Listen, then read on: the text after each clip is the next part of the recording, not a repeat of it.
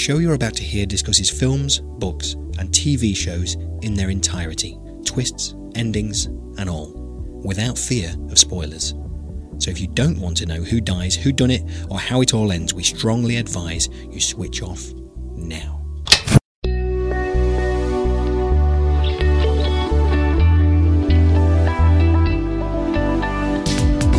Hello, I'm Paul Tyler and welcome to Spoiler, the show which reviews movies, books and TV shows in their entirety. This week we've been watching Bob Fosse's 1972 musical Cabaret. And if you've not seen it yet, here's one final warning. We will be talking about the ending of the movie. We will ruin it for you. So if you've not seen Cabaret yet, go away, watch it now, then come back to us afterwards. Have they gone? Right, on with the show. A grim 1930s Berlin during the rise of the Nazi Party is perhaps an unlikely setting for a musical. Throw in a bit of bisexuality, an abortion, a threesome and some general kinkiness and it's clear that Cabaret is no singing in the rain. Willkommen, bienvenue, welcome. Based on a Tony Award-winning Broadway show, Bob Fosse's 1972 big screen adaptation made a star of Liza Minnelli in the role of the chaotic bohemian nightclub singer Sally Bowles. That's me, darling. Unusual places, unusual love affairs. I am a most strange and extraordinary person. But casting the role of Brian, her English love interest, wasn't so easy. No less than 20 actors auditioned, including Timothy Dalton, Malcolm McDowell, Jeremy Irons and even, hello Pen, Paul Nicholas, before the role finally went to Michael York. I've gone through the motions of sleeping with girls exactly 3 times. All of them disastrous. The musical numbers in the movie all take place within the sleazy glamour of the Kit Kat Club, with one notable exception. A shocking rendition of Tomorrow Belongs to Me, performed by a member of the Hitler Youth in a rural beer garden. The sun on the meadow is summery one. The stag in the forest runs free. The song has often been mistaken for a genuine Nazi anthem and led to the writers John Kander and Fred Ebb being accused of anti-Semitism, despite the fact that they're both Jewish. This fact has not stopped openly racist rock groups from recording the song and performing it at white power rallies. You still think you can control them?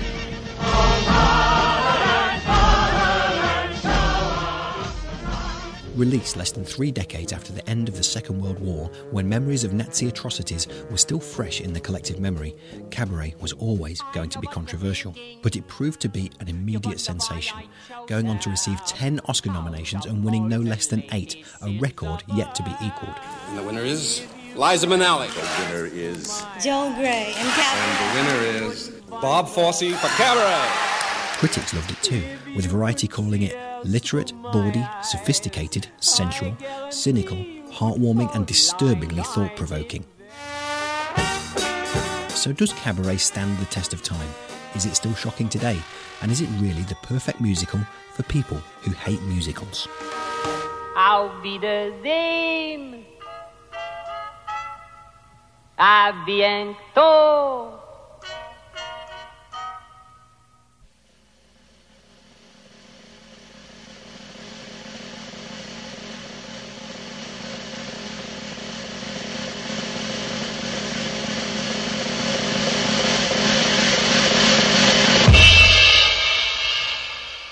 Later in the show, we'll be taking a closer look at other musicals for people who hate musicals. And we have another of our hotly contested music quizzes to look forward to. But first, joining us are the rest of the Spoiler Ensemble, one of which is a man who is about to burst into song at any moment. It's Andy Goulding. Hello. Hello. And a woman with a look in her eye that suggests she might just announce to the whole world that we're going to do the show right here. It's Rachel Burnett. Hello. Okay, Rachel, this whole Cabaret thing, right? It's a lesson. A perfect lesson in understatement, yeah? Yeah, God, it's so understated. You can barely tell what the thing's about. It's incredibly flamboyant. There's lots going on. It's amazing, actually. I haven't watched it in years, and I've always loved it. I've watched it loads and loads of times years and years ago, and then haven't watched it for a good decade or more. I'd forgotten how good it was. I'd forgotten how fantastic. And actually, now I'm older as well, it means even more. I think it changes as you get older. And the more you appreciate things to do with the Nazis and what's going to happen, and also just the directorial genius of it as well. which you're frowning, which I think maybe you don't agree with me. It's an opinion. All opinions are available, and we know we like a difference of opinion, and it's important, I think, to offer balance. Andy, now bearing in mind our whole friendship may end on your reply of this, what are you going to tell me? Right. Well, with that in mind, I'm going to start with a controversial opening gambit. Controversial. This film, Cabaret, was one of the Oscar darlings of the year when The Godfather won Best Picture. Oh, damn it. I had a question earlier and someone was going to get a point, whatever that means. Quite what you would do with that point, I don't know. It wasn't going to get you a free coffee. We both would have known the answer to that. To be honest, I knew you would. It's not like our usual quizzes where I don't know anything. It's to do with that, and I was going to say, I was going to look clever and everything. Right, sorry, Andy, go on. Well, what I was going to say is, I think Cabaret's a better film than The Godfather. Obviously, I'm going to agree with that. I don't know. I don't want to go on. The pubs are open, and I'm about to go and prop up the bar. This is depressing that you would think such a thing. So you're with us all the way, then, Paul? On this one? An amount of me is torn on this because I know that there's a famous film critic that actually when we interviewed him for our previous programme, The Reading Room, I put it to him that quite a lot of the time he does say there are good things in it, and he seemed horrified when I said that to him. He didn't seem very happy, and I thought it was actually quite a good thing that even in a film that he doesn't like, he can see good things, and that's where I stand on this. I might as well copy The Good Doctor on it, but and just sort of say I understand where you're coming from, but it doesn't affect me. Do you know what? I think a lot of this really comes down to my absolute irritation at Sally, the character of Sally, that is like an 8-year-old that's been given too many sweets and fizzy pop. It's just annoying. If this came on a Sunday night on Film 4, I'd have probably given it a go. You look at it, you think, oh yeah, that's a film I should perhaps like, Oscar winning. Andy and Rachel probably tell me it'd be okay. But you're the people that told me A Separation was good, and I watched it and it was, so I would listen to you. And now look at where we are. And I would have just turned it off. It would just have been, far too annoying. She's like, do you remember? Have either of you ever played the Wii, the Nintendo Wii? Yeah. Okay, so there are when they do the talking in there, but it actually comes up on the screen. There's a character there that goes, it talks and he goes, and that's just what Sally's like. And some of the direction in this film as well, I really dislike. It's all over the place. It's not there. They're having one conversation which splits between morning, noon and night, and it's the same conversation, and they're in different locations for all of it. It's just, in places, it's just ridiculous, absolutely ridiculous. But the undercurrent and the nastiness that's inside it as well, and evolving, and the way I can relate to that as to me having arguments with people who vote UKIP is important, and it's there and it's recognisable, and there's a director's cut to be had out of this film, I think. You take the music out of it for a start, but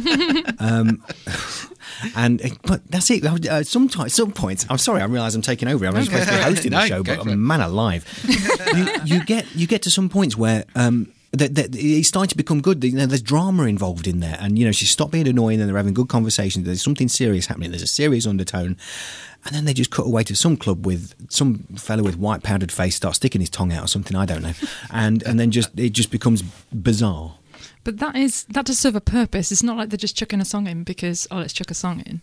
Those songs normally punctuate something that's happening. So, say, for example, with If You Could See Her Through My Eyes, that one with the gorilla, which probably surprised the hell out of you, like, why the hell is he singing to gorilla? Yes. But then at the end, he said she wouldn't look Jewish at all. The whole idea is that this Kit Kat Club is the height of hedonism. It's like, everything that the Nazis are going to stamp down on. And it does serve a purpose. It's like, look at all this stuff that's going on at the end when it goes into the mirror and it's all distorted, and you can see that now that the brown shirts are in there and that this is really going to get clamped down on now. The stage play is more explicit about what's going to happen to these people in the Kit Kat Club, but it's sort of, it does punctuate. It's quite, they are important songs. I mean, maybe this time that sort of Sally singing about, maybe with Brian there is a chance that they could have a proper settled down relationship. It's not just like, it's a pleasant song to put in here. It's got a meaning. A crucial point to make at this point as well, I think, is that not every song is a good song, and they know that is the case. I mean, no one is going to defend two ladies as a good song, and they know that that's a ridiculous song. But when that comes in is during the love triangle, isn't it? With Maximilian and Brian and Sally.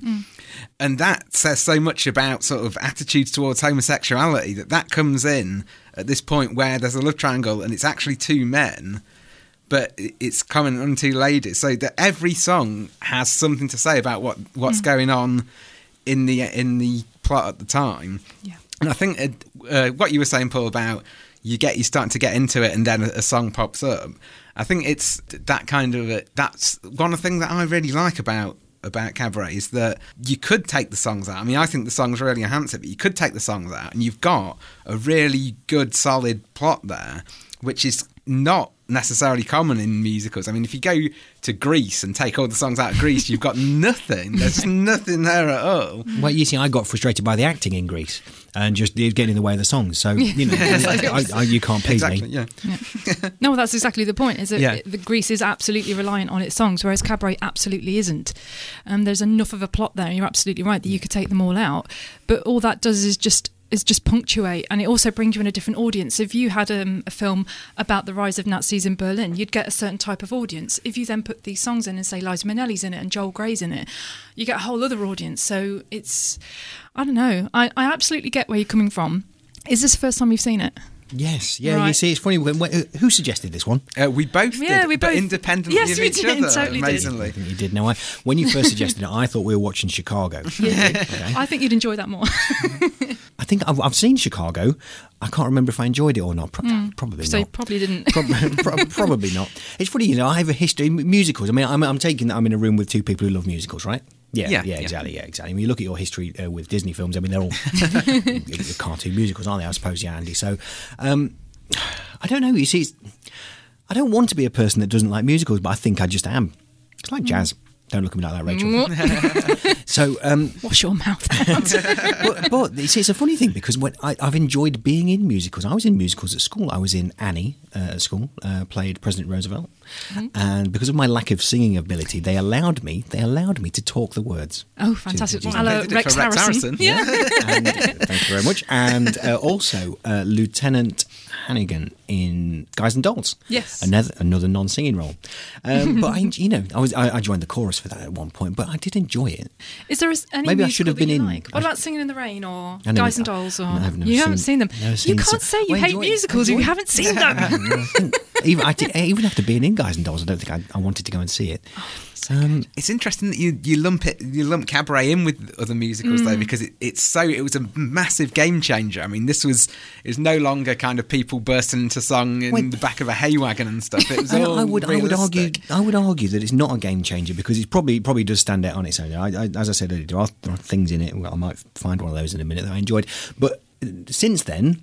What musical wise, I mean, educate me because it's missed me. I don't think it is a game changer because they all still go back to let's do the show right here. I don't think they do. I don't know of many musicals nowadays that. Well, I don't know many musicals nowadays. No, actually. That's the thing. I think it killed them. I think after that, right. people. In which case, you love it, don't you?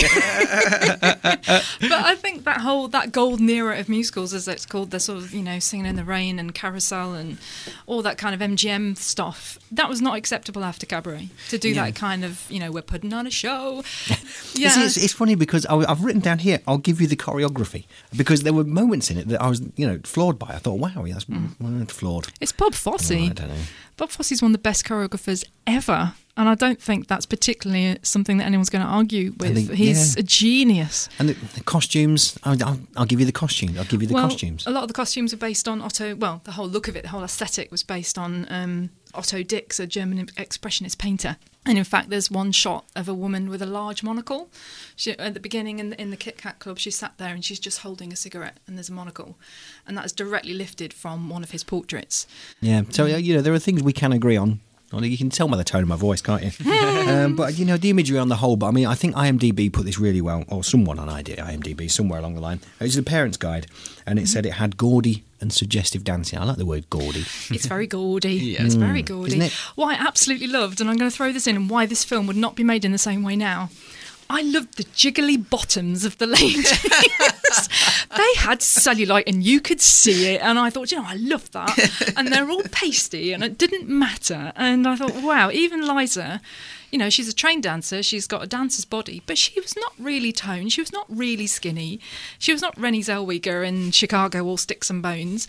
And I thought, I love this because actually in a cabaret club in that time, there'd have been some rough types in a club like that. If they were really beautiful and amazing, they'd be in Hollywood, And I thought they were great. I loved the ladies. I thought they were wonderful. That's absolutely crucial, isn't that realism of the club? And so that's why that choreography is so impressive because it's someone Bob Fosse is like his track record with choreography, and yet he's got to do it on this small scale. So he managed to make them so impressive, but so sort of realistic. You feel like you're in this sweaty, claustrophobic little club watching it. Yeah, it's very clever. Okay, so we're going to have some more gaudiness very soon.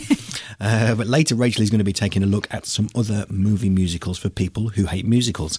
And Andy's going to be testing mine and Rachel's musical knowledge. I'm really scared. I've tried my best, Paul, to make it fair. Tip the balance a little in your favour, maybe even. Oh, good. So I don't recall Oasis making it. So that's all after this short break. Now, this is the slightly awkward bit of the show where we pass the hat around. Making a podcast isn't expensive, but there are some costs we need to cover. And to be honest, it would also be nice to have a few quid to keep us supplied with coffee and vegan biscuits. You can help the show by visiting our webpage, spoilerpodcast.co.uk, clicking on the donate button and giving whatever you think we're worth. Alternatively, if you're planning on buying anything from Amazon, you can do that via the links on our website and we get a few pennies each time. So that's spoilerpodcast.co.uk. Or you can help us out for free and get yourself an audiobook of your choice into the bargain by signing up for a free 30-day trial with Audible via the link on our website. Audible have the world's largest selection of audiobooks, including Berlin Diary, the Journal of a Foreign Correspondent, 1934 to 1941 by William L. Shirer. You can cancel your membership at any time within the 30 days and you won't pay a penny, but you still get to keep your free audiobook and add another password to your many long list of passwords. So just go to spoilerpodcast.co.uk, click on the Audible trial ad on the left-hand side. We get a few quid each time someone signs up via our link, which will help keep our producer Johnny supplied with lederhosen and schnitzel. Now, back to the show. It's pure pornography. But of course it is, darling. Welcome back. You're listening to Spoiler, and we are discussing Bob Fosse's 1972 musical Cabaret. Now, Rotten Tomatoes gave this 97%, and Roger Ebert said that this is no ordinary musical. Part of its success comes because it doesn't fall for the old cliche that musicals have to make you happy. He's right about that, isn't he? From my point of view. But actually, do you know what? There was I don't know. There were charming bits in it, but it's... For me, a lot of it comes down to the initial bit of Sally. I think there's a deeper character there to be explored, or maybe she just is that shallow, and that's probably why she is. And you're shaking your head at me, Rachel. She's just that shallow. But I'm going to push it further and just say that if you ever have two radios on in the house, and one might be a digital radio, and one might be like a normal transistor radio, and you have in the kitchen, and maybe you're listening to digital radio on the telly, but they're on the same station, and then you find yourself in between it, and it's just that half a second delay. It's so annoying that is how annoying. Wow. Sally, I know, I've given this some thought, haven't I? Can I just ask, what do you think of the character Holly Golightly in Breakfast at Tiffany's, if you've ever watched that? Oh, look at my face, Ray. Do I look like a man? You haven't watched it. I'm going to tell you never to watch that. She is like Holly Golightly. Is it as annoying as Deep Blue Something's Breakfast at Tiffany's? No, I love really? Breakfast at Tiffany's. But the thing is, No, I need to pull you up here. Sorry, I need to pull you up. You're going on to a good point. But I need to pull you up and make sure that that's not Deep Blue Something's Breakfast at Tiffany's. No, right. It's not. It's easy for me because I can't stand either the film or the song. So maybe it's one for a future. Maybe so. This would be a good one. No, I'm putting my foot down. But no, Sally and Holly, I think they've got certain mental health issues, and I would say Sally is classic borderline personality disorder. Don't you make me feel bad. Yeah, see, that's what I want to do.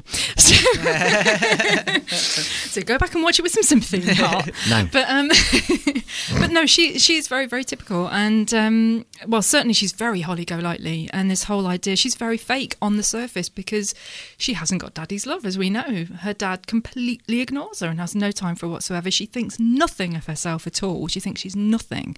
And so she puts on this bravado and this whole fake persona. This divine darling and everything else, which is what Holly Golightly is like.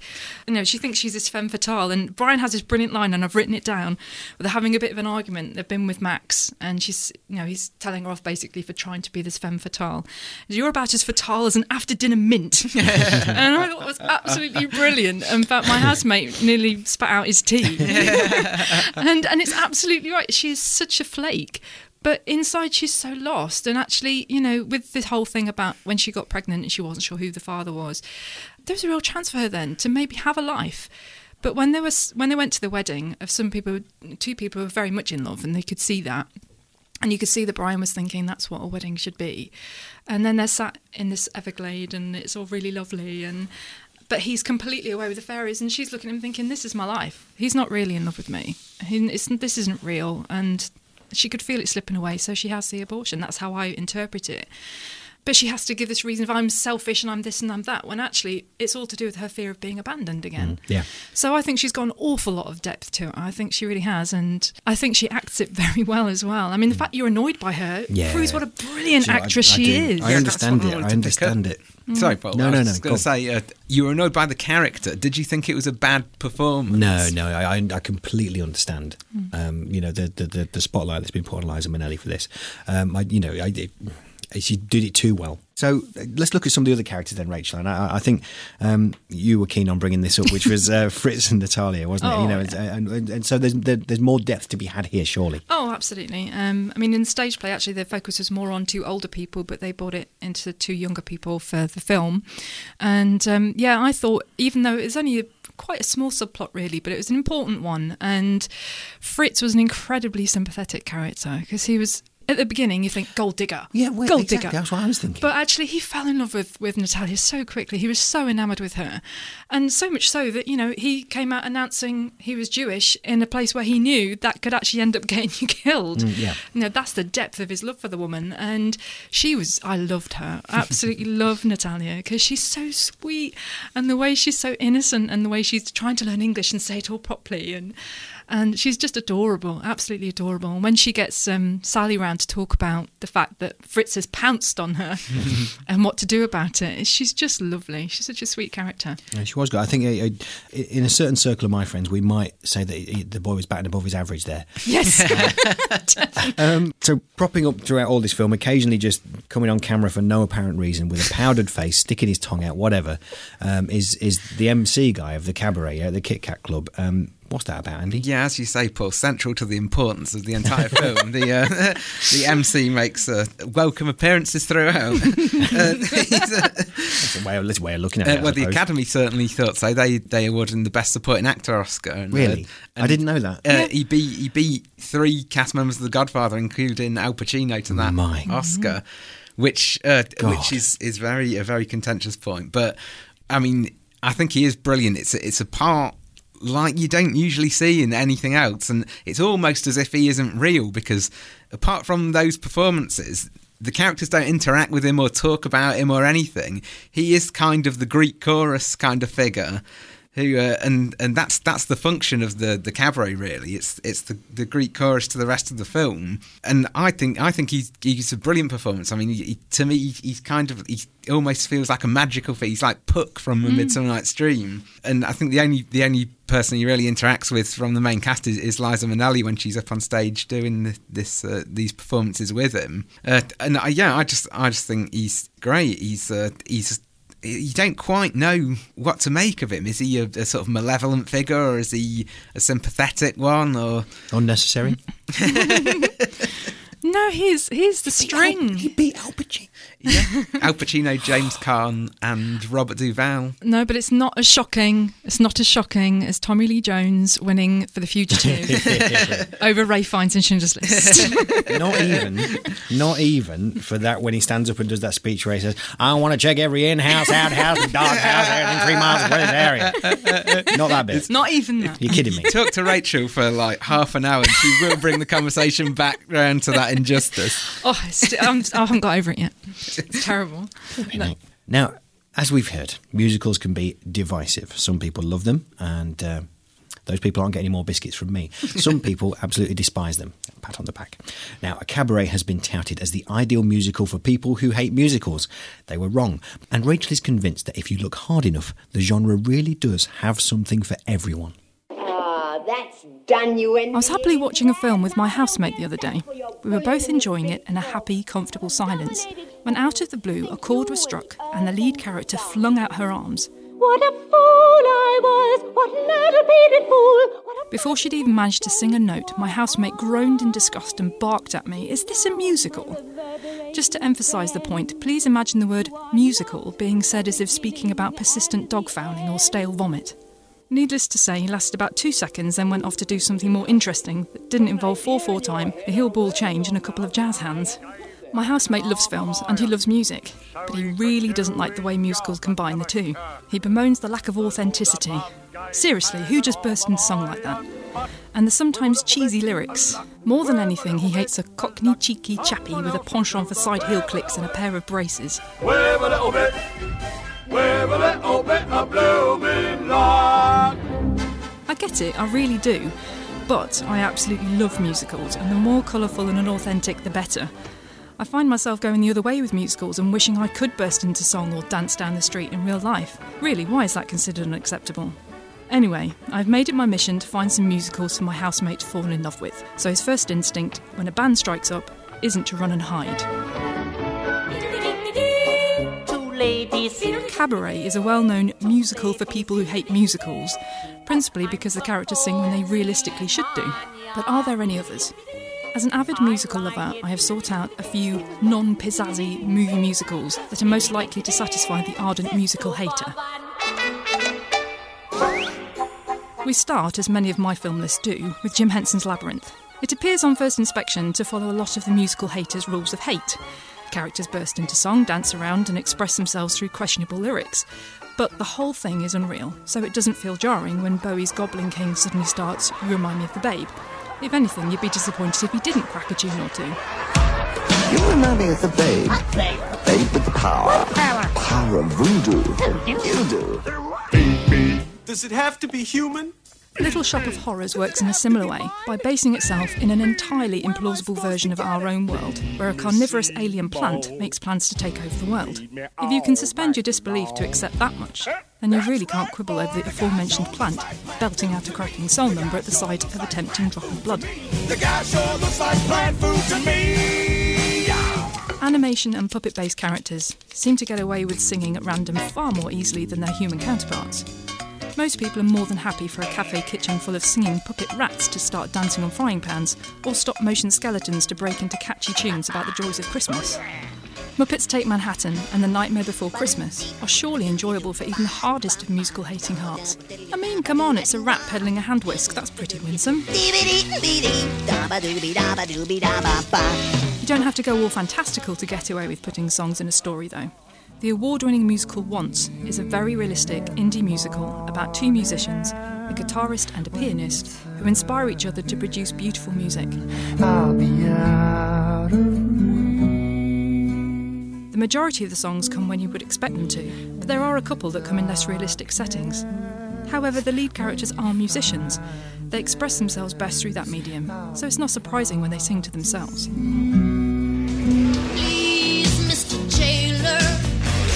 John Waters' Crybaby isn't really a fantasy, as unrealistic as it may be, but the songs work, as there is a definite feel of parody about each number. The lyrics are gently mocking of the genre, while also good enough to sing along to. A young Johnny Depp steals every scene he's in as a James Dean-esque crybaby, and there's some hilarious turns from Ricky Lake and Iggy Pop. I would strongly recommend this one, and its cousin Hairspray, for anyone who thinks musicals are saccharine. Well, the only crime is guilty of is simply loving me. I think a blanket hate of movie musicals is ill-advised for the avid film lover. What they probably mean is that they hate musicals where people tap dance, clutch their hearts and generally overact. There are a vast amount of musicals that include none of these features, and by dismissing a film for its genre, they are denying themselves a whole world of sometimes fantastical, often moving, and nearly always magical stories. Suck it up, haters, and find your musical. There's one for everyone, if you just look hard enough. Okay, thanks for that, Rachel. And we're back now in the studio with the whole gang back together. And as we stroll towards the end of us discussing Cabaret, I think there's a scene in there which I think none of us are going to disagree on, which is two double negatives. But it's necessary. But I think that the Tomorrow Belongs to Me scene, where one Nazi sympathiser, we could call it, or just outright Nazi, yes, were stood up and started singing that particular tune, and everyone joined it. And it's what was disturbing for me was how rousing it was. And I thought that was, out of all this, as I said earlier on, there are bits in this that really, really stood out. Obviously Liza Minnelli's performance, but this too, just how rousing that was and how disturbing it was to see such a thing. And that places it in a period of time. And I understood at that point as well just how brave, I don't know if brave's the right word, I'm going to say it though because I hope you know what I mean by it, that it was, as we mentioned at the top of the programme, this was not so much time after the end of the Second World War that this was put out, and it does seem powerful. No, it's very powerful. I thought what I actually picked up on when I watched it recently was the long car journey, which didn't make a lot of sense to me years ago, but it's a very long car journey out of Berlin. And I think half of that is to show you just how far into the country the rise of the Nazis has got. They're really in rural but Germany. They're way away from the city. And, it's just a nice sunny day. Everyone's drinking beer and this young boy stands up, starts singing. And there is a reluctance at the start, I think. There's and everyone's just sort of seriously looking at him, and then somebody else joins in, two more young people, and then it just builds and builds until they're all singing. Apart from there's an old guy and you can just see he's world weary and oh God, here we go. I'm not joining him with this. And I think the worst bit of it is when the arm starts to come up into that salute. Yeah. Oh God, it just sends chills through you. Mm-hmm. And then when Michael York's character, says to Maximilian, do you still think you can control them? And it's like, you really can't. It's like, obviously we know what's coming. And you can see how it happened, how it just infiltrated, and it's terrifying. And the propaganda as well, back at the boarding flats or whatever, where they were stopping, and the people reading the newspapers and that racist or racist propaganda really that's bringing about the hatred towards Jews, and they're saying, they're looking at a newspaper, and that the frustrating thing for me was I realised that actually that still goes on today. Completely. And that was quite depressing, more so than the songs. Andy, so let's leap towards the end of the film now. I mean, obviously you both enjoyed it, but how was the end for you? Were you pleased with the way it turned out? I quite liked the ending. It was it surprised me a little bit when I first saw it because it's quite sort of abrupt. But it's this final image where the MC bows out. He leaves the stage, and then reflected in the symbol, you see the audience, and you see Nazis peppered throughout the audience. Yeah. And the Tomorrow Belongs to Me scene is quite disturbing because it's the first time in the film where the Nazis almost take over the screen. It's sort of you see the rise of Nazism in the background of the film, but then they're totally there. But then at the end of the film, when you see them mixed into the crowd like that, it's even more disturbing for me because you can see the infiltration. It's almost like they're holding the audience in check. And for the first time, in the film, it's just total silence, and the credits roll over total silence, which is highly unusual for a musical. Yeah, and that's very chilling. I mean, in the last show we talked about sitting through an entire end credits scene. I did it again in Cabaret, and it is just a freeze frame and total silence, but it just holds you in thrall at that moment because you're so kind of you're so taken with that last image, or I was anyway. No, absolutely, me too. And it was in complete contrast to the start when he was doing the Willkommen section, and there's one Nazi in the club, and he gets thrown out immediately. Obviously, the repercussions of that is he is the person that throws him out, gets beaten up. But now there are how many in the audience, and nobody's throwing them out, and it's like they're part of it now, and it's chilling. And the fact that the credits go up without music, it's like they're going to silence the music. They're going to silence it. Yeah. And and the MC saying goodbye as well, because he introduced us. He said welcome, and he's saying goodbye. So he's the bookends as well. Yeah. And I do like the fact that he kind of scurries off. It's like I'm out of here before it gets real. Yeah. You know, I'm out, and I think it's a very good ending. Okay, well, I'm going to leave it at that because I think you both perhaps put it in a better way than I could. So the scoring system. See, you know, I like gongs. I like gongs a lot. Okay. That's exactly the right reply. Thank you. And since Johnny, our twice Radio Academy Award nominated producer, look at him, wake up with a start now. We're going to verbally say the word gong or pop, and Johnny's going to replace it with a sound effect. Rachel. So I have to choose a. Sorry. How hard is it? How hard? I like the noise of a. It is funny. I knew this would throw you. I knew it. Can I have both? Like gadong chong. Okay, yes, you can. Go for it. Can I have that, please, Johnny? Andy.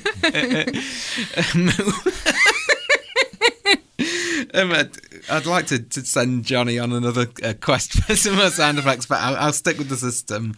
No, go for it. No, what do you think? You send a term. You know, we've all brought 50p and we're playing our board games here. We brought our own clothes. Can you remember those old little like green whistles that go? One of them. Yeah, fantastic. Yeah. Well, we're getting nods from through the glass, so this is good. And yeah. For me, please. Oh. And as we mentioned there, it is end of term, last one of this series. So if you tuned in for any of this or any previous series, thank you very much. So now it's time for Andy's musical quiz. Okay, so we're ready for the musicals quiz then. We are, just to a point, I want to point out, it looks like you're trying to host the show here. And, we need to take issue. It's happened with the producer before, and I need to beat you back down, I think.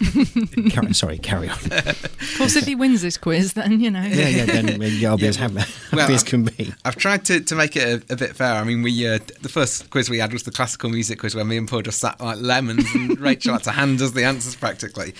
Second one we did was the Disney quiz where I just cleaned up and Paul sat in silence. Yes. Oh, yes, that's exactly what you'd say, yes. So I've tried to make it fair. This time we've got allocated questions for each contestant. Excellent. Stitch up. Rachel, your songs come a bit more from the sort of more classical era of the musical, and Paul, yours are a bit more modern. So okay, I can't remember Depeche Mode the musical, but let's give it a go. Okay, so to each. So all I want from you is what the name of the musical is of the song this came from. Thank God you don't want the year it's made. No, or not the title of the song or anything, just the name of the musical. Okay. So question 1 is for Rachel. Bless your beautiful hide wherever you may be. We ain't met yet, but I'm willing to bet you're the gal for me. Do you know what? I think if you give me long enough, I might have got it. Brilliant. Awesome. That's 7 Brides for 7 Brothers. It is 7 Brides for 7 Brothers. Now, if you ever want to see a truly awful musical film, I think I've watched that. Dodgiest lyrics ever. I mean, that song, I can't stand the film, but that song comes right at the beginning, and if it's ever on telly, I always tune in for that because it's so audaciously offensive, but so delightfully catchy at the same time. I'll look that up on Spotify later. Okay, Paul, so here's your first clip then. Excellent. It's just a jump to the left. With your hands on your hips.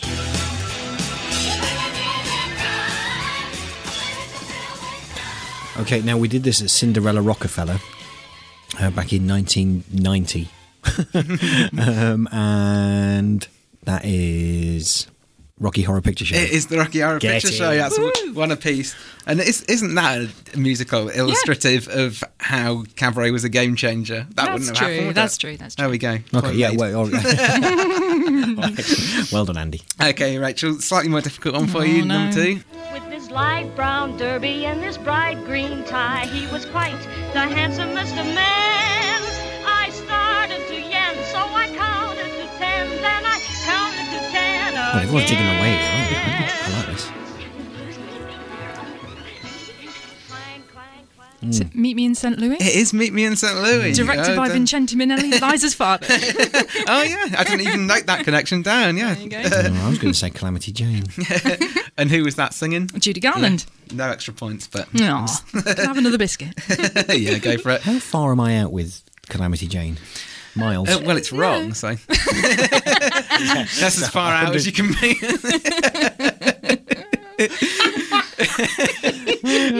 But this is the one that's important to get right, Paul. So here's your second clip. Should we blame the government or blame society? Or should we blame the images on TV? No, blame Canada! Blame Canada! With all their beady little eyes and flapping heads so full of lies. Blame Canada! Blame Canada! We need to form a full assault. Okay, so instinct drew me towards, and this isn't my answer. You're not going to get all hoity-toity. No, I won't until you don't say have to this is my accept my answer. first answer. No. I was going with World America Team Police or something like that from the same thing. Well, it's the same people, isn't it? And it was South Park. It was. Yes. South Park, bigger, longer than uncut, but I'll accept South Park. I'm really glad you didn't ask me that one. You just look completely blank there, Rachel. Well, do you know what? I don't know if you're saying that to make me feel better or not. I am, yeah. So the tension's mounting then. I hope one of you gets these next ones wrong because I haven't got a tiebreaker or anything. Rachel, here's your third one. Okay. A man's got a heart, hasn't he? Joking apart, hasn't he? And though I be the Well, she's miming along already, I'm afraid, Paul. I'm finding it hard to be really as black as they paint. I'm reviewing the situation. Can the fella be...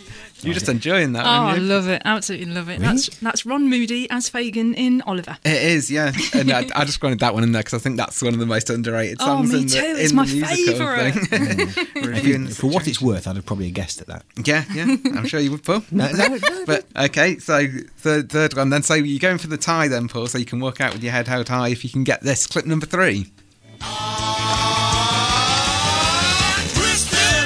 Oh, yeah. Brilliant.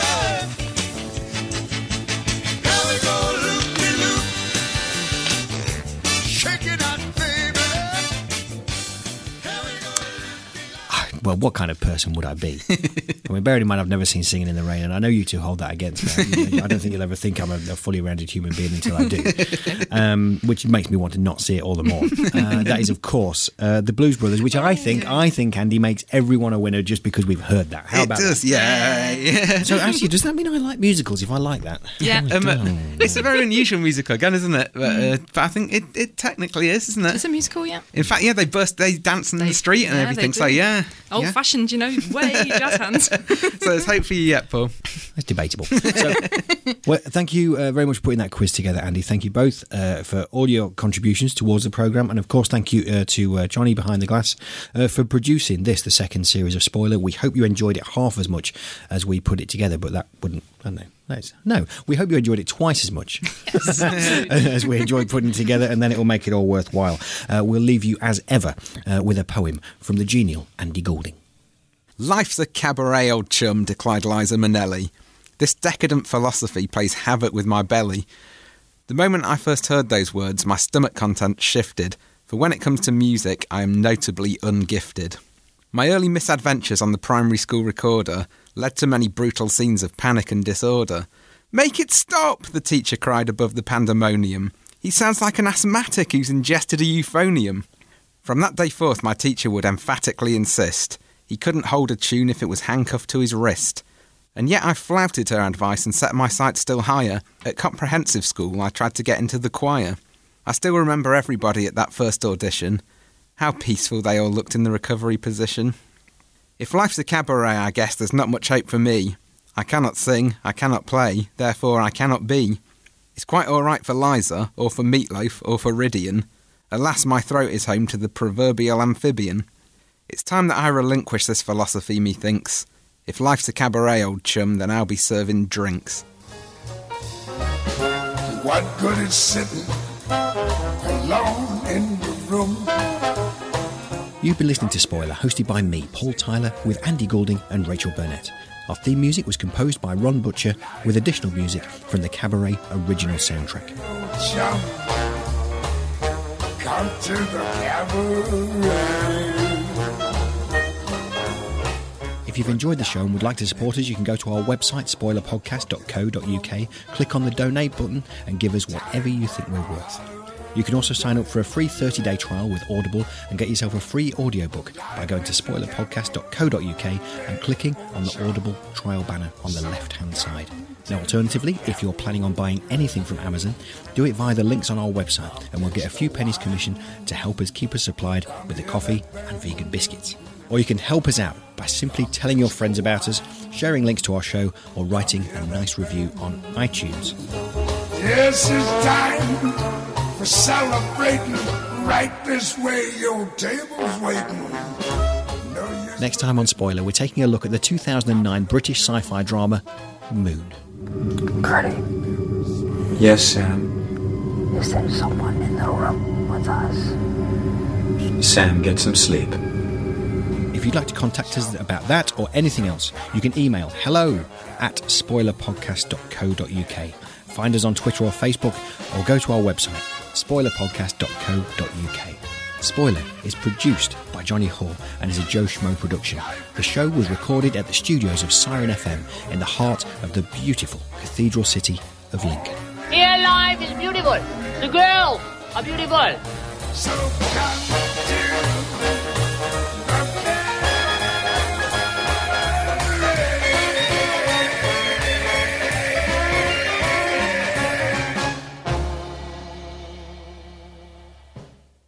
the